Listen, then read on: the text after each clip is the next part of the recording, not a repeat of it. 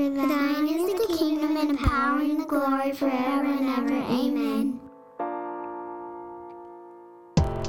Welcome to the podcast. In and Through exists to equip the church to be hearers and doers of the word. My name's Tim. And my name's Marshall. So we started this podcast in 2020, It sounds right. the very beginning of 2020. Yeah. And we began as the first year. It's a different theme every year. Yep. First year was through the Bible in a year. Second year was theology. We used the New City Catechism. Mm-hmm. This year we're doing church history. Mm-hmm. Next year we're doing apologetics. Yeah. We're going to take a break from church history today. That's fair, actually, to say. Yeah. Although it is going to be history, It is. and it's going to talk about a people who would call themselves the church. Yes.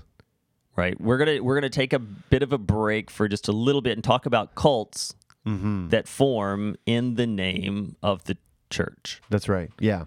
Yeah, because with this episode and the following one, we're going to be talking about these groups of people who develop very distinct theologies and practices that are not necessarily Christian, but Christian adjacent, Yeah. maybe. They would use our similar Bibles.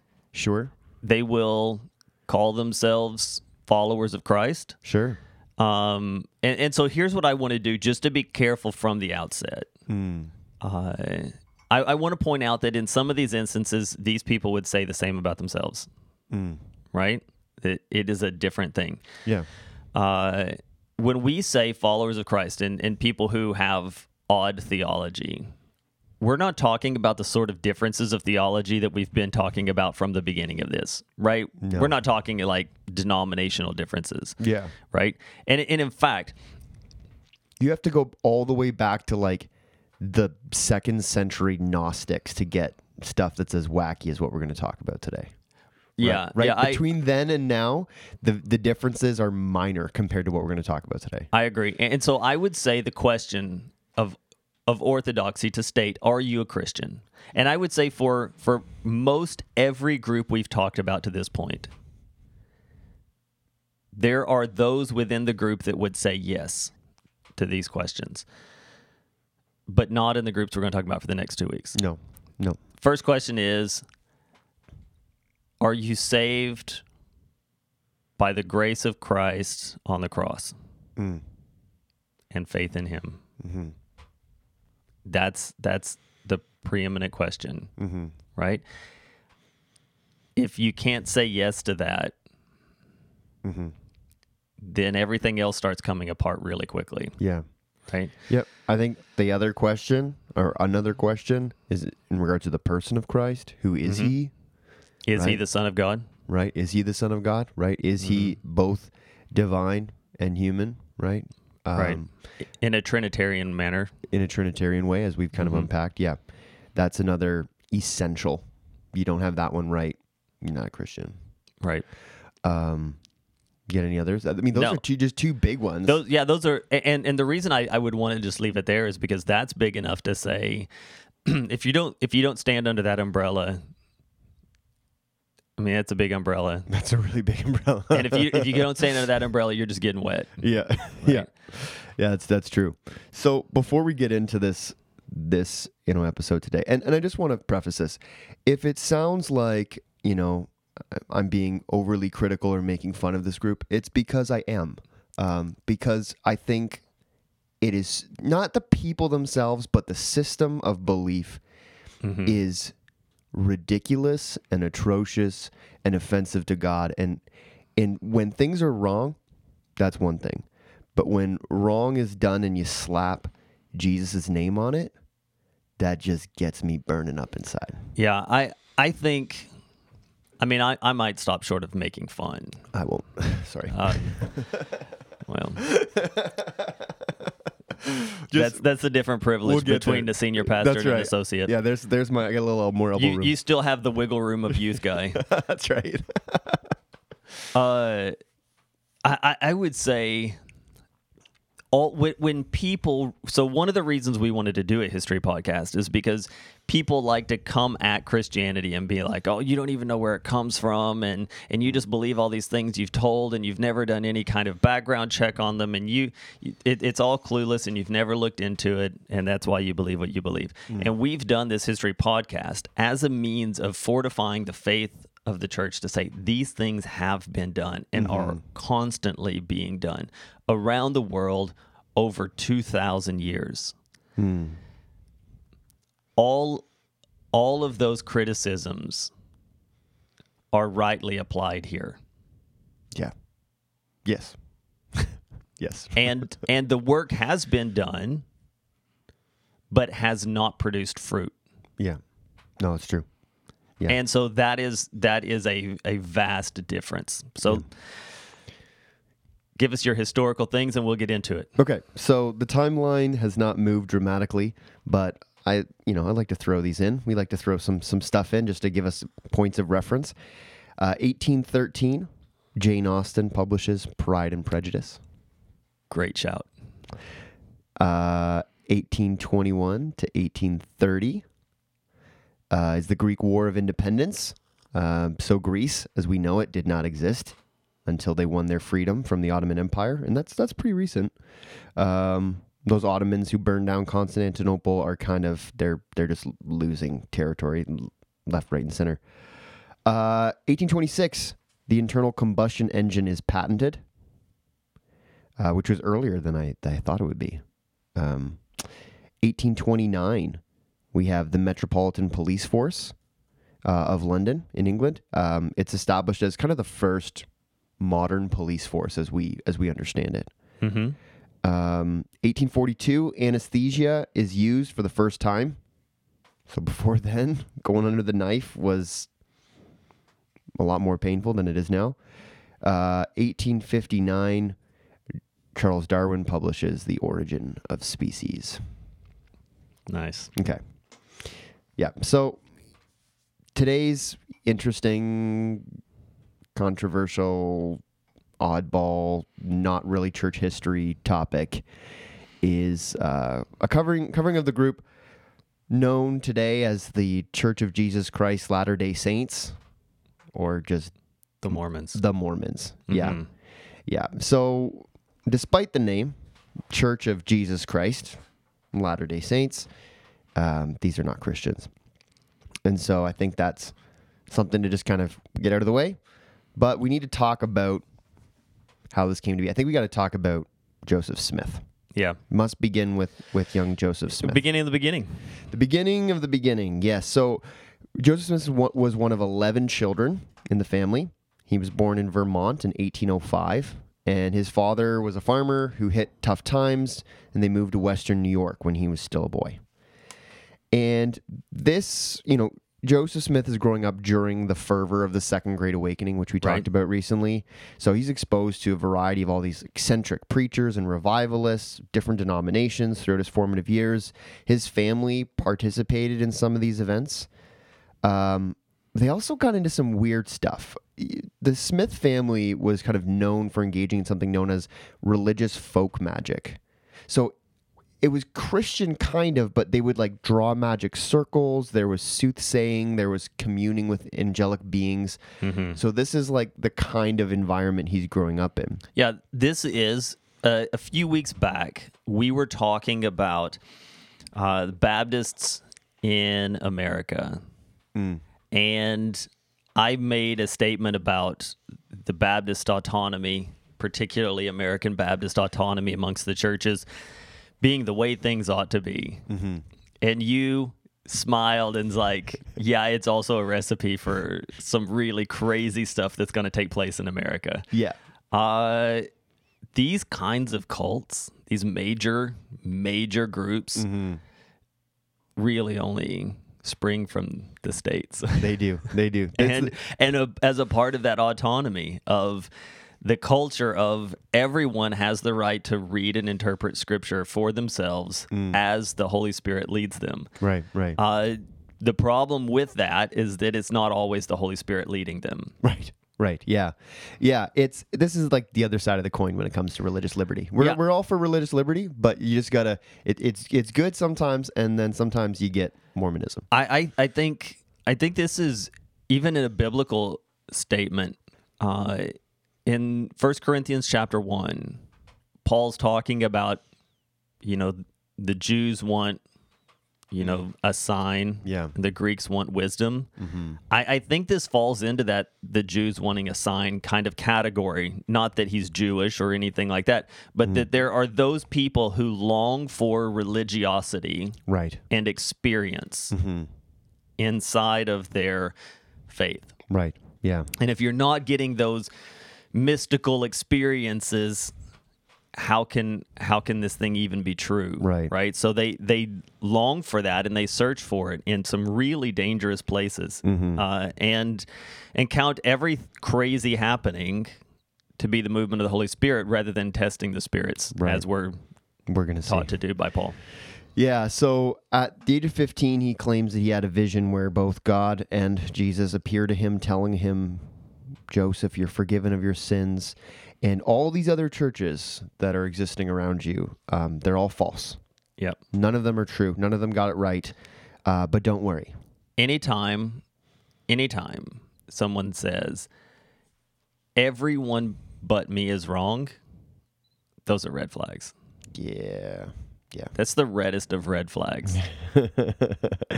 Yeah. There's and now I'm gonna misquote it, but I think it was Michael Haken in one of his books. He was being kind of recognized for how good it was, and was it Michael Haken? No, maybe it was Stan Fowler. In any case, what they said was, I pride myself on not bringing anything novel into this explanation of theology. It must have been Stan Fowler, right?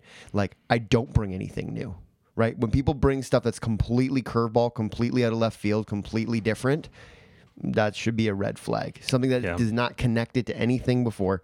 So you want to know what I believe to be the nearest example, the nearest kin to what Joseph Smith does in this notion that everyone around me is wrong. I was told in a vision by God, everyone around me is wrong. And God is going to use me to set the record straight, even so much as writing scripture in order to set the record straight. It's Islam. It's Islam. Yeah. I thought the same thing as I was. Yeah. This is exactly what Muhammad does with the Old and New Testament in the year 600. Yeah. Yeah. So he has a visit from an angel named Moroni, who told him that there's a place where he could find this buried book made up of golden plates and other ancient artifacts like the seer stone and the Urim and Thurim from the Old Testament. And as it turns out, hey, they're all located in a hillside not far from his home in western New York. Right. It's worth noticing patterns. Right. Biblical patterns. God can do anything that he wants to do. He is God. Yep. He is sovereign. He is the immutable. Right. No one is going to silence him or stop him. Yet, God chooses to work in very specific ways, in ways that are recognizable and ways that are repeated throughout the scriptures. Never once does God use something as ornate as golden tablets. Right. That the tablets are golden in and of themselves is a pause. It's a red flag. Yeah. That we have specific stones and the mystical elements for interpreting never shows up. There's no biblical precedent for this. Yeah. Right? It is always common means, right? God speaks to an individual and they write it down. It never has this mystical kind of notion thing. The only example, the exception to that I would say might be the hand on the wall in Daniel. Oh, okay. Right? The writing on the wall thing. But I think that's intended to stand out away from everything else. But the patterns, the method by which these things come about in and of themselves are red flags. We're going to find numbers, right? They're pretty basic Bible numbers, 3, 7, 12. Right. I think there are 11 people at the Oh, beginning. Yeah. There's 3 and then 8 for the win. Yeah. Yeah. So Joseph's trying to retrieve these plates, but the angel who told him where they are initially won't let him get them for years for some reason. Yeah. And in the meantime, he works as a treasure seeker. So what he would claim to do is he claimed to be able to find lost items supernaturally, which is also interesting when you compare that with accounts from people who grew up around the Smith family that accuse them of being like notorious thieves. So being a thief and being someone who finds lost things. Anyways, he was criminally charged. These are documented things, yes. right? This is not a hearsay. This is not folklore. We're talking like government documents. He was arrested for doing these things. Yeah, for sure.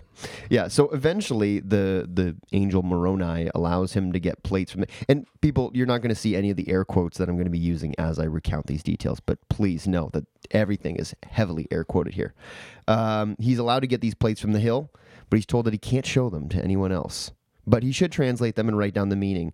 And he claimed that these plates were written by indigenous Americans who were technically of Middle Eastern origin in a language called Reformed Egyptian. Reformed Egyptian. A fancy-sounding language that doesn't exist. Mm-hmm. So after moving again to Pennsylvania, he starts translating the plates with the help of these reading crystals and the seer stone. I mean, just listen to this stuff. This is sci-fi. Accounts include that he dictated part of the Book of Mormon to his wife and then to a colleague, Martin Harris, while he was looking into a hat. He didn't even have the plates with him. He just had the stones, and he put them into a hat, and he put his face in the hat and just started saying whatever. Right. He would just start reading out of his hat, and his buddy wrote everything down. Yeah. Right? Which is exactly what Muhammad did, right? Essentially, he would just start talking, and his uncle wrote it all down. Right. Yeah. Right. And it's based on these, and all that was triggered by this visit from an angel. Right. Who said, I have, special revelation for you. Yeah. And also similarly, as they're going through this, they will eventually, because they're not actually working from anything, they eventually contradict themselves. Yeah. At which point they both employ the doctrine of whatever is said later is what is more true than what was said previously. Yeah. So anyways, he continues his work, and there's all these bumps in the journey, and the initial documents are lost apparently, and so he's punished for that. But then he gets the plates back again, and they complete this translation work in 1829. And even though he was told he shouldn't show the plates to anybody, he shows them to 3 people, and then he shows them to 8 more. Right. And these people, if you open a Book of Mormon, you'll have this account of the witnesses, this statement that they signed. Here's the thing to know about the 3 witnesses and then the 8 witnesses. Of the 3, Joseph Smith ends up excommunicating all of them from the Mormon Church later on. And of the 8, virtually all of them are his relatives. Right. Who are now, at the center of this growing movement. So just and also some of them would later on, they signed this thing saying they saw the plates, and then later on would say, well, I did see them, but I saw them in a vision, or an angel showed them to me, or whatever. Right. So here's the thing about the Book of Mormon. It was published in 1830, and that is when Joseph Smith establishes the Church of Christ. So the Book of Mormon is published. They established this thing called the Church of Christ. So it's not got its big, longer, fancy name now. And there's a lot of issues. Obviously, when Christians are living around them find out what these people are teaching, they're not down with it. And so there's mob violence. And then some of Joseph Smith start claiming to receive visions as well. Which is a problem for him. So then he speaks a new revelation that said that he was the true prophet and apostle and the only one who could receive and deliver scripture to the church. Yep. That's always a helpful thing.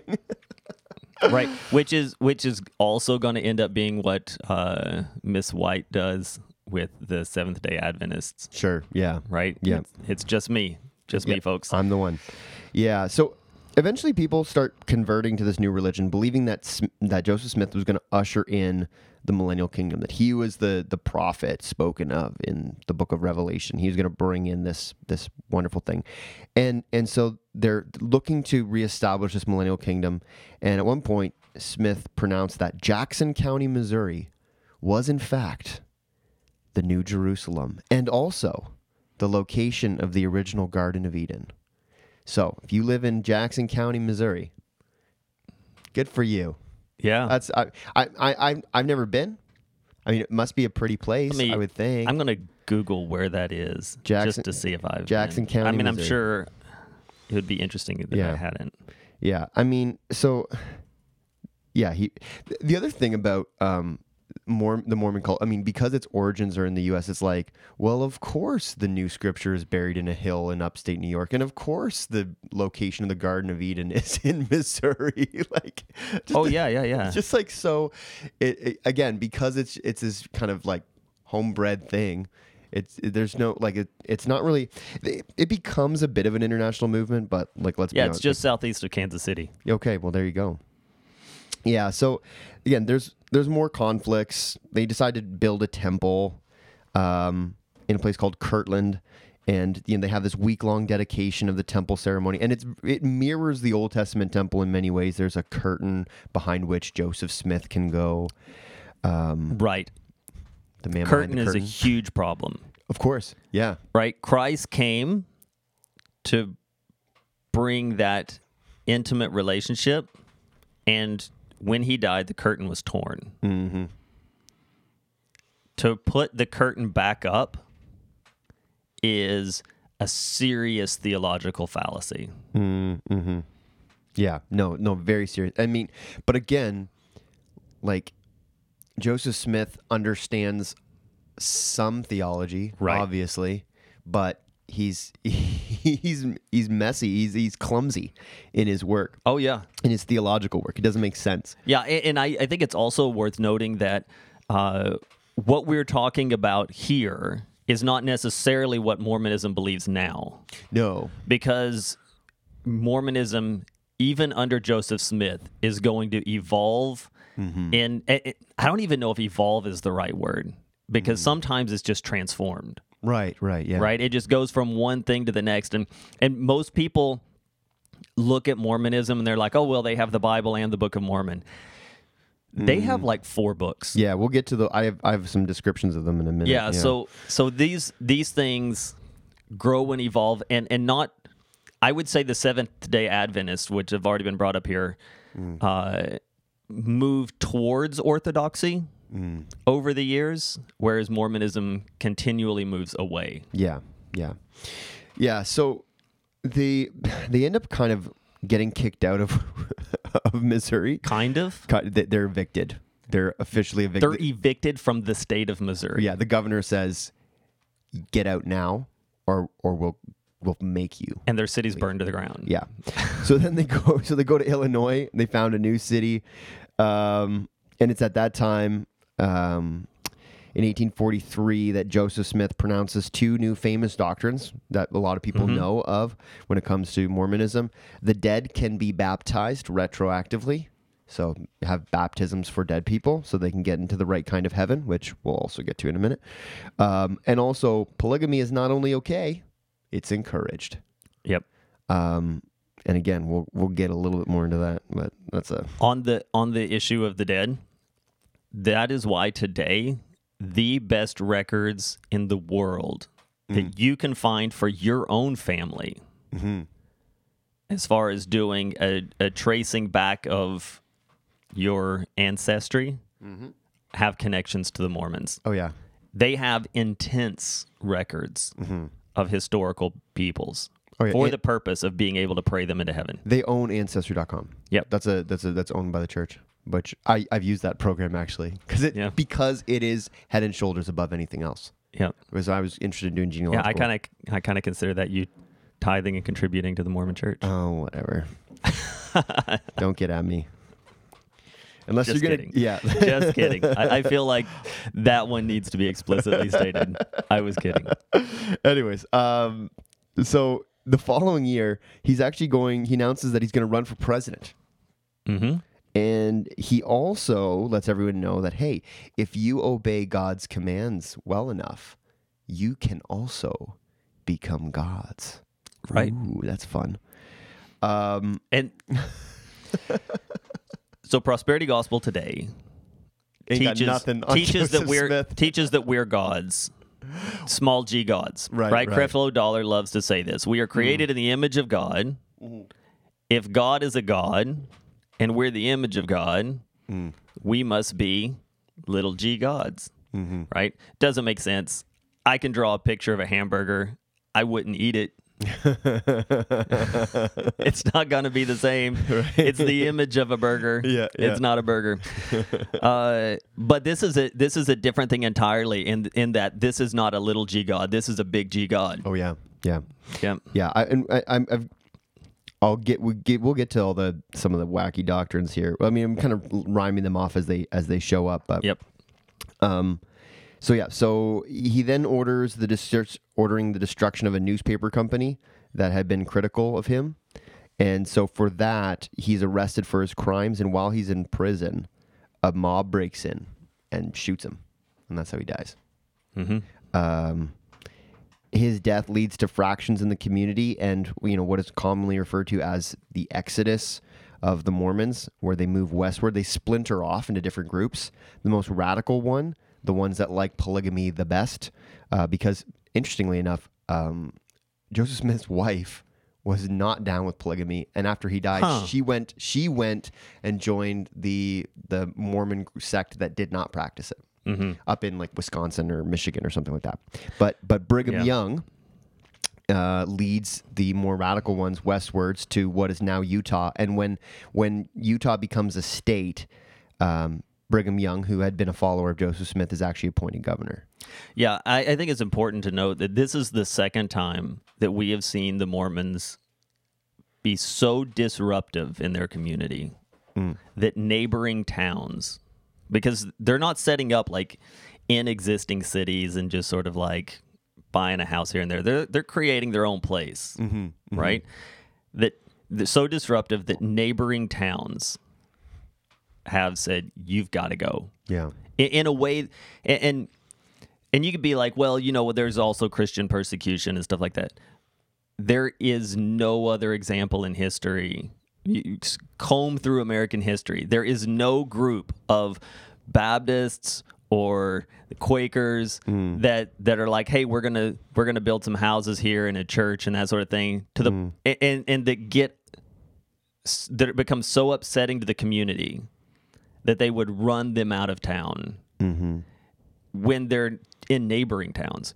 Oh yeah. And here you have they're not even satisfied with him being arrested. Like, he's going to be arrested, he's going to stand trial, and a mob from the town is like, no, we're not doing the trial thing. Yeah. This is going too far. Vigilante justice. Yeah. It's like that. It's that bad. Yeah. And so, I mean, from there on, like, they're, the Church of Latter-day Saints or the Mormons, I mean, they grow in number substantially throughout the rest of the 1800s. I mean, now they're millions strong. I don't know how many millions, 13 million members, I think, worldwide. So not a small group, that's for sure. And there have been splinterings and shifts, and and some groups are like, no, we totally don't do the polygamy thing anymore. Wink.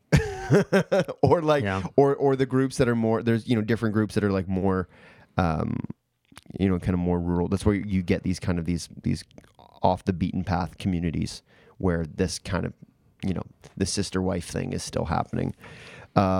They've really, like, so the polygamy thing is one thing that socially they've had to kind of back down from. I think the other really big one is racism. Yeah. Oh yeah. They've had to really pull back from that. Originally, the mark put on Cain was a dark skin color. Well, and they've backtracked that pretty heavily. It actually, so in it's partly that, but it's actually it's not directly from Cain though in this case, because let me give you let me give you some historical stuff on the Book of Mormon here, because this is fun. This is like Bible fan fiction here. So around the time of the Babylonian exile, an Israelite named Lehi and his family get in a boat and travel to the Americas. Right. So they sail across the Atlantic 2,000 years before Christopher Columbus. And because the Jews are such, well-known seafarers, right? They're just known for their navy and their prowess of ships. Technically, you can cross the Atlantic in a canoe. I've seen it done. Fair enough, but something tells me that they didn't manage to do that. But anyways, and so from his family emerged two distinct tribes, the Nephites and the Lamanites. The Nephites are good, at least at first, but the Lamanites turn from God, and the Lamanites are cursed with the skin or the mark of blackness. And Mormons believe that those people are the ancestors of Native Americans. Right. And then, hundreds of years later, after Jesus' resurrection, he travels to the Americas to preach to the good Nephites. In fact, once I attended a volleyball tournament at a Mormon church in like Guelph or something, and I was just kind of walking around, and I remember looking at this painting, and it's like an Aztec temple with like, all the like parrots and like, like jungle, people, and it got like Mayan dress and Aztec dress or whatever, and you've got like all these things, and then just like Jesus just like chilling on top of this pyramid. Yeah, so the ascension of Jesus before the disciples is an ascension into heaven. No. He goes up, takes a hard left, and comes back to the Americas. Right. And preaches there. Yeah. So anyway, Jesus' influence on the Nephites results in a time of great peace and harmony, but by the late 300s AD, allegedly, there's a Nephite prophet named Mormon who has been recording the stories of his people, but he's about to die because there's a massive war going on with the Lamanites. He manages to get the golden plates to his son Moroni, who survives the war, one of the few white people who survives the war, because it's a white versus black war in the Book of Mormon, which, I mean, obviously is part of the reason why racism stuck around for so long. And so he survives, and he buries those golden plates in Western New York in about 421. So here's some issues. Stuff that the Book of Mormon talks about existing in America that didn't. Right. As far as we can tell. Cows, horses, pigs, elephants, barley, wheat, silk, iron, and brass like things. Steel, metal coins, swords, chariots, wheels, compasses, and obviously golden plates inscribed with writing. All things that, as far as we can tell from archaeology and from natural studies, animal species and technologies that simply did not exist before the European arrival. Right, and this does matter. There was a point in time. In fact, at this point in time, there was a lot of pushback on the Old Testament because it talked about this massive group of people, Right. the Assyrians. Right. Yeah. And people are like, you know what? History has forgotten the Assyrians. It's gone. There's no evidence of it anywhere. And so, come on. Like, how can you trust the Old Testament? Because historical record on this one particular group of people doesn't exist. Digging deeper, and all of a sudden, people are like, oh, never mind. We found Nineveh. We found it over here. And it's huge. And it's bigger even than we thought it would be, right? Yeah. So these kinds of things matter. It matters that the Bible is historically accurate, right? Yeah. And God uses those things to fortify faith. That's what all of next year's podcast is going to be about, right? Yeah. Apologetics and how God confirms the promises that he makes, the stories that he's told to us. When these things can't be confirmed, it's a problem. The other problem is, folks, we're like 2 generations in from discovering and starting to populate the United States. 2 centuries maybe, but Well, but I'm just saying, like, it's not without reason that the people living around them have come from Europe within 2 to 3 generations. Yeah. Right? Yep. Because it's not like they all just moved over and Right. populated from there. Right. The reason these things exist is because they were brought over by Europe, from Europe. Mm-hmm. At this point, it's not historical record. We brought cows and pigs and horses and things like that, right? Right. It's journalism, right? Yeah, Joseph Smith was just sloppy, man. Like he just, yeah. If you're gonna pull a massive hoax, like get your details right. Hey, how many followers does he have? 13 million. A couple hundred years later?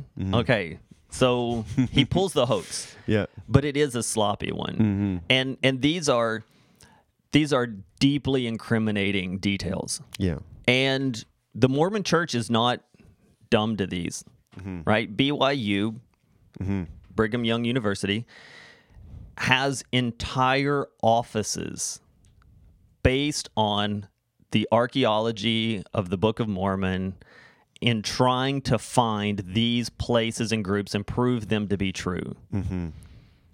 So far, nothing. There are some apologies and sort of like coincidental things, but nothing that is peer-reviewed and qualifiable. Yeah. And in fact, not because they're also interested in keeping their accreditation and being recognized as a place of higher learning, there's a lot of sort of separation and apologizing for why these things are even written. Talks of like some of them are more ceremonially mentioned rather than being something should be taken literally. So they're like liberal Mormons. It's liberal theology inside of Mormonism, I guess. Yeah. Okay, fun. But the elements that you mentioned not existing, the people groups, Yeah. all of these things are massive problems for Mormonism. Oh, yeah. Yeah, there's not a genetic link between ancient Near Eastern peoples and First Nations. Right. So, yeah, and that which is why they want everyone's DNA, because they're trying to find that link. They're trying to make that link, but they can't.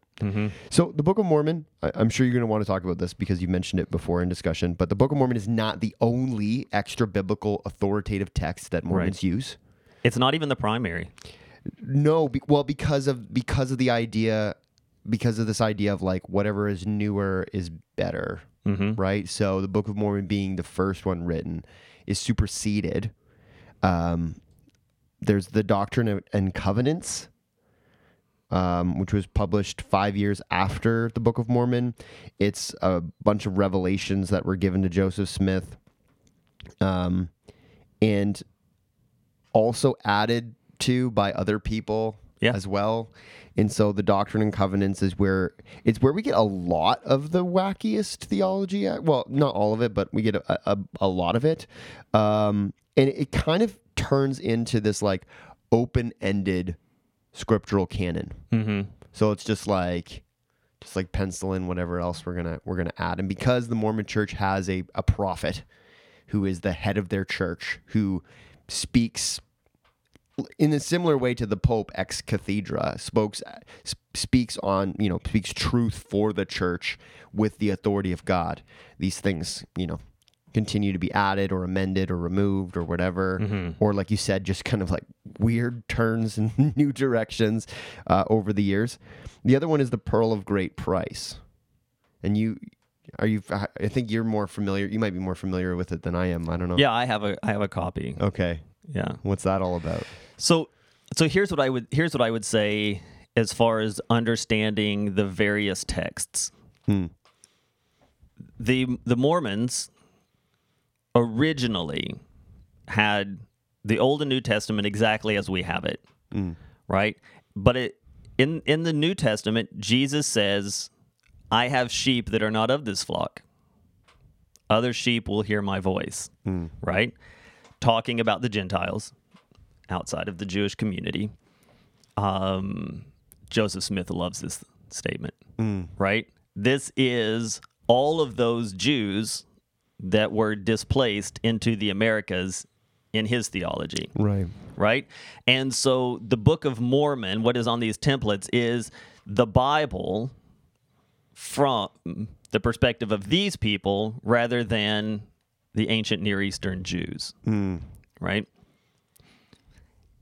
in the Book of Mormon, I didn't bring mine in here. I should have. I didn't know if we were going to have time to actually get into texts. In the Book of Mormon, he talks about the Father, Son, and the Spirit being one. In the Pearl of Great Price, it's anti-Trinitarian. Yeah. Right? These are things they backpedal by saying, well, they're one in the spirit of what it is they're trying to do, in the same way that everyone who joins the Mormon Church is one in the spirit of what it is we're trying to do. Right? No. Yeah. Like that's just not how it reads. Yeah. And I had to, so I needed to get my hands on a Book of Mormon. The only way to do that is to call the church and or to fill out an online form and request one. They'll give it to you for free. It's fantastic. Shipping is free, because what they're going to do is have a local someone come and hand it to you and say, "Can I talk to you about this?" Right? So when I did this, I had, as everyone will, 2 young men, 18 years old, doing their 2 years of service. Yep. Because it's a required service to do your missions work. This is very much a doctrine of works thing, and your missions work is important in that. These 2 guys came in, sat down in my church office in Toronto, and they were like, "Do you care if we talk to you about this book?" Absolutely. I've known a number of Mormons in my life. Yep. Great people. Oh yeah. Great, I've worked with some, upstanding members of the community. It's a huge part of their ethos, right? Yeah. You are going to be an upstanding member of the community without question, or you're in big trouble, right? So I'm not here trying to do this whole, like, let's play some gotcha with these guys, right? That's not what I'm trying to do.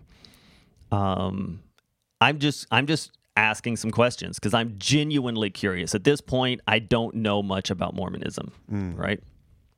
So I sit down, I'm talking to these guys, and we're talking through various doctrines, and I say, what would you consider your primary text? So when you're studying, what is the most important thing to you? Do you spend time in the Bible? Do you spend time in the Book of Mormon? Visions and, was it Doctrines and Doctrines Visions? and Covenants. Doctrines and Covenants, Pearl of Great Price. Where do you spend? Both of them said that they don't read any of those. They really spend more time just listening to whatever modern teacher is teaching at the moment, right? So Mormon podcasts and whatever the sermon is for the week is kind of it for them. Wow. Right? And so I found that really interesting, that what has happened, because we're going to talk about some of the strange theology, but you got to know that the way that this keeps perpetuating on is not because people are in love or indoctrinated by the strange theology. It's because a lot of it gets pushed back and swept away, and what they really, really focus on more than anything else is family and community. Family and community, those are things that most people are interested in. Yeah. Keep your family tight and close, love each other well, be a good member of the community, which is historically interesting. Yeah. And these are the things that they really focus on, and they kind of land with people, right? A good family man is going to hear that and be like, hey, I'm into that. Sure. And they don't even on a Sunday morning get into some of these really deeper kind of issues. So some of them might even be interesting to Mormons. But the period, so my first question was, why New York? Why early to mid 1800s? And leaving people for 1800 years in the dark? Right. The response was, God only sends his prophets when he knows the people have the heart to hear what he has to say. And so the period between the apostles and Joseph Smith is what they call the Great Apostasy, where everyone falls into false teachings because they don't want to hear the truth. right? I would argue that apostasy is the wrong word there. Sure. Yeah. It would be heresy, Right. but it's their doctrine, Sure. whatever. So my response to them was, that is 100% the opposite of how God uses prophets in Yeah. Scripture. Yeah. God uses prophets to rebuke the people When they're not listening to him.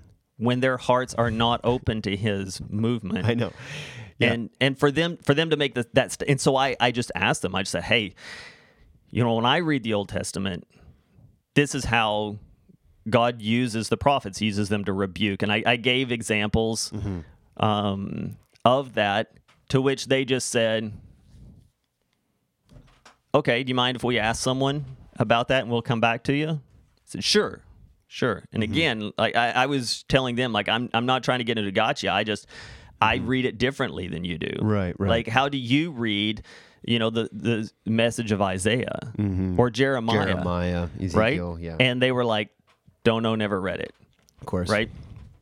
And so that to me sort of opened my eyes that for all of the existence of these books and these doctrines, they're not really read.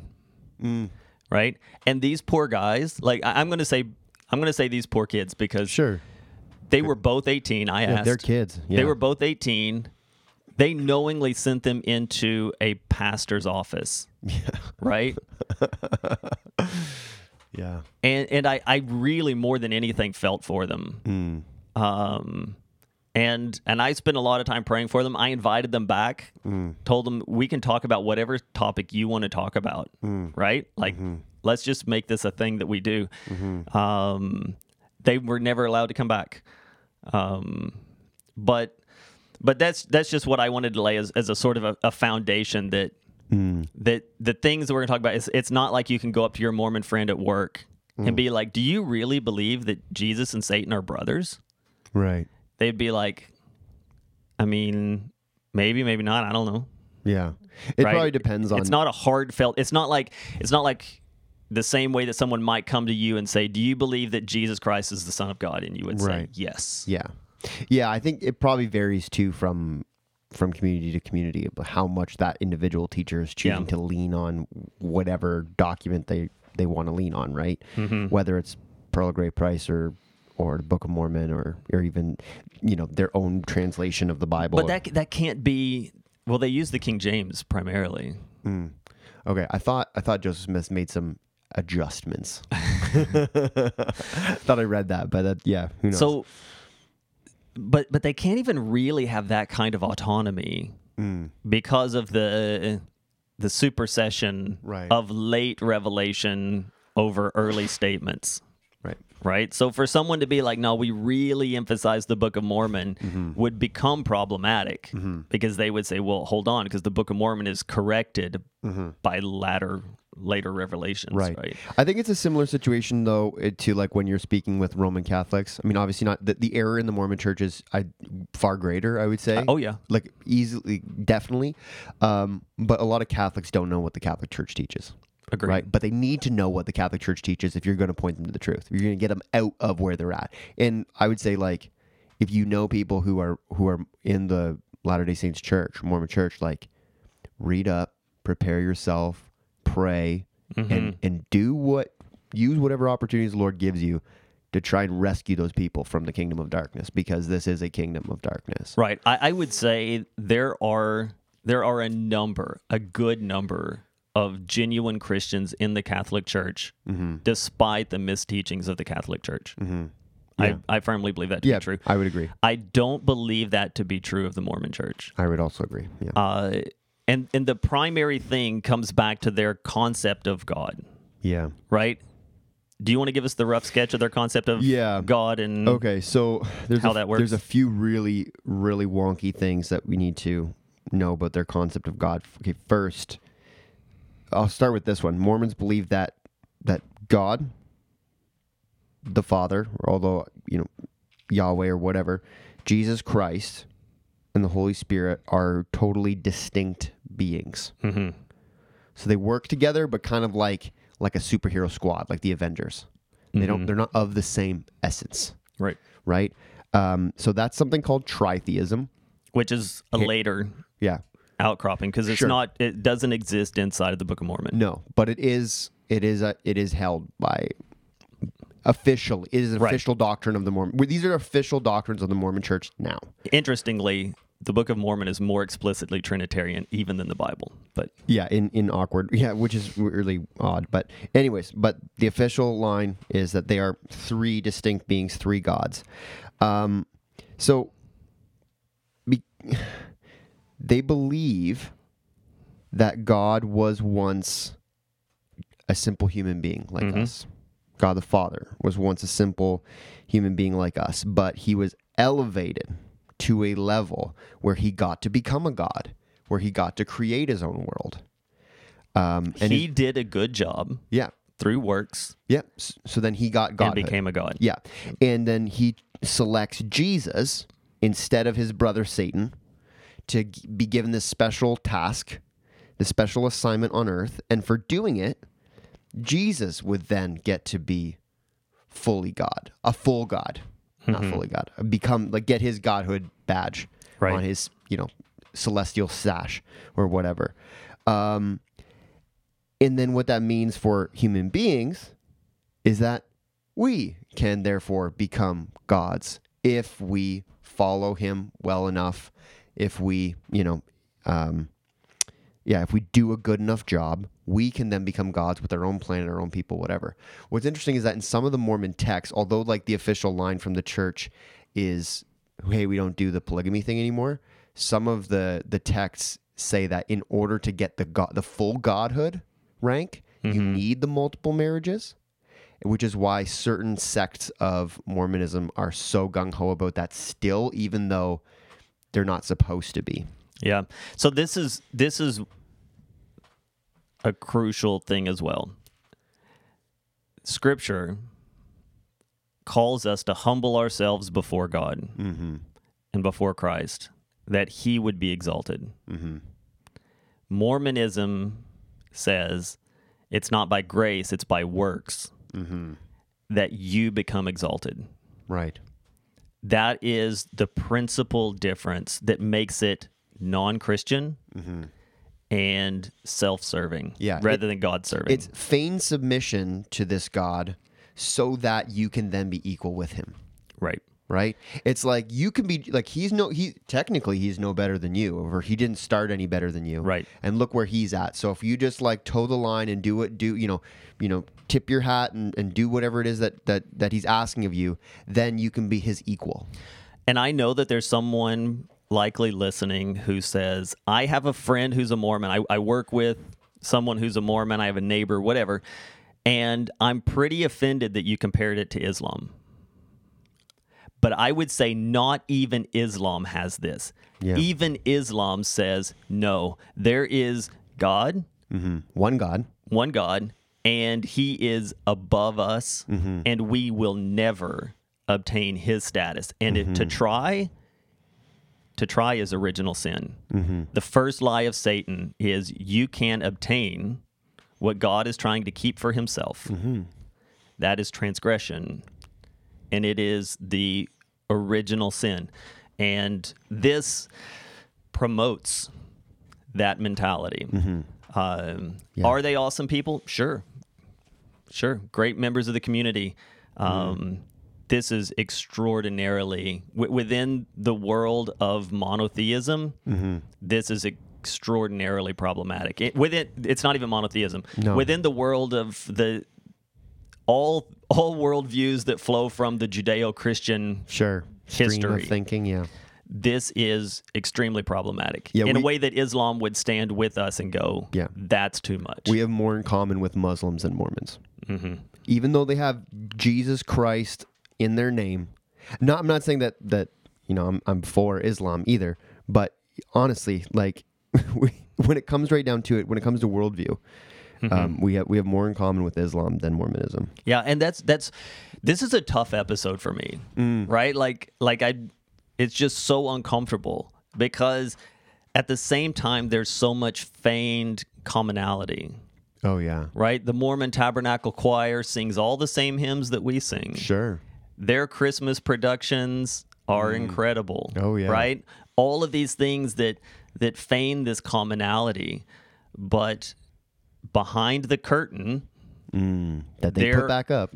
there are sharp distinctions that cannot be explained away or overcome. Yeah. And so in their kind of eschatology, they see a threefold division of heaven. So when Paul refers to he was caught up to the third heaven, that's from kind of the Jewish perspective of how the universe worked. You had kind of like the air, the sky, and then the heavens, The right? home of God. Yeah. So that was kind of the distinction. So when he said third heavens, he just means not the sky, but heaven. But they have the threefold levels of heaven: the celestial kingdom, the terrestrial kingdom, and the telestial kingdom. And so the idea is that those really, really good Mormons who get that divine status get the celestial kingdom, right?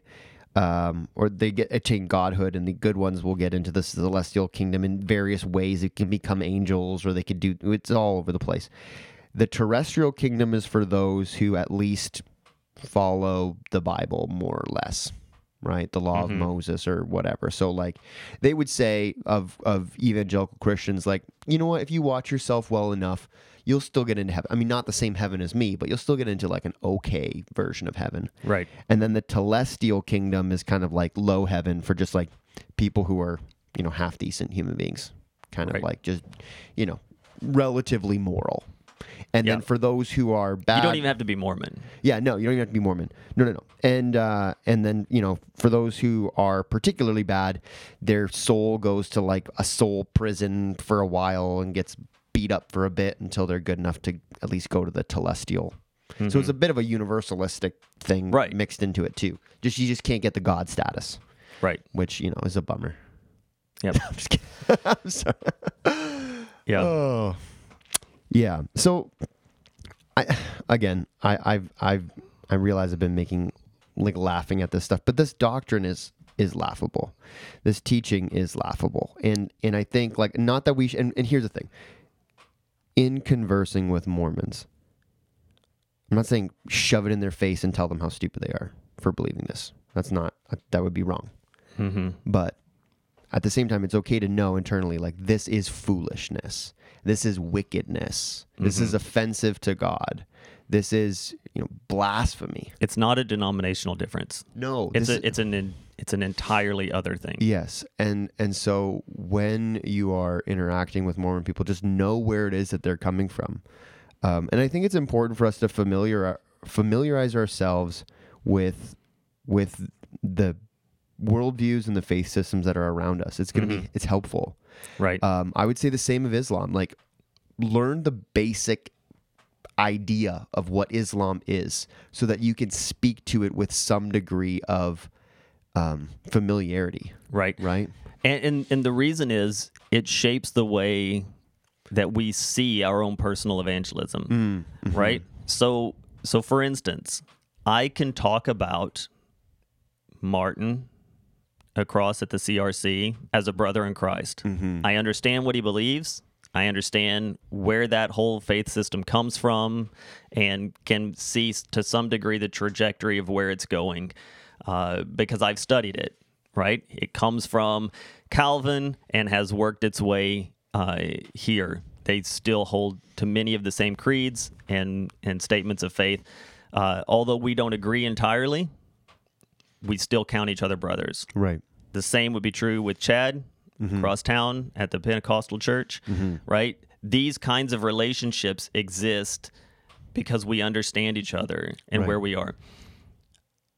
There's a temptation to hear that your friend goes to church at the Church of Jesus Christ and be like, well, I mean, aren't we all?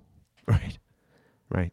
Of Latter-day Saints in here, well, that just means, there were the apostles in the original church and we're just saints carried on from that.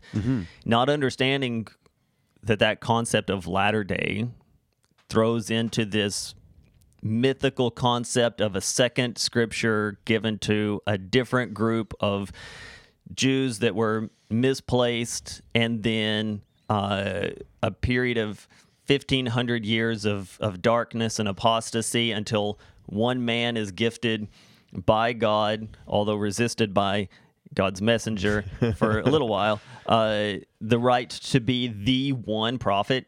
There's never one prophet. There's never just one. Yeah. Never just one. Even when Jesus is here, it overlaps with John the Baptist, right? And then you have 12 apostles. Right. And when you talk about the major and the minor prophets, these aren't like sequential order, right? The major prophet was the predominant prophet of the time that God was using for Israel, and these others were speaking under him, those kinds of things, right? It's easy to just say, well, we don't agree, but we're kind of all doing the same thing, even if we're just doing it a little differently. And that is a cloak that Satan would use to prevent us from sharing the gospel. Yeah. Because we would see brotherhood and we would call that safe. Yeah. And not see it as rejection of the gospel, the scriptures of God, and a distortion of what we know to be true about the person of Christ and what it means for a person to be saved and how a person becomes saved, right? And so not understanding this is in one sense what it is it's Satan protecting these people from the gospel, and keeping them for himself because they claim enough likeness to rock us to sleep on whether or not we should be ministering to them. Yeah, and that's something that we're going to see, I think, even to a greater degree with the groups we're going to talk about next week, because they are less out there, but still out there enough. And I think that's something that we need to be consciously aware of, right? That it's not only that they have a false sense of security. That's true of any kind of false worldview or religion, but that we have a false sense of security for them, right? And that is, that's a really dangerous place to be in, and we need to be, or they're in a very dangerous place, and we are not being faithful if we're missing those opportunities. Yeah, and if this strikes a chord with you, and you say, I didn't realize this, or maybe you did realize this, when you have someone in your life and you've not ministered to them, and you would like to learn how to do that, reach out to us. There's some really great resources out there on right questions to ask, because that's really the best way to do it. Yeah. Ask questions. It's nice and comfortable. It gives them the opportunity to present what it is that they believe in a way that feels safe and inviting. Not as a manipulation, but because you are being safe and inviting. Yeah. By offering them questions. And I truly believe that truth finds its way out the more you search it. Right? And continuing to ask questions is progress towards truth. Yep. Right? James White has some really great stuff. He does. On how to talk with and ask questions of Mormon friends and family. Because his church exists in that neck of the woods, right? Right. So, yeah. Right. So, and reach out to us. I've got a little bit of experience in this, but if nothing else, can pray with you for these people and point you to other resources as well. For sure. For sure.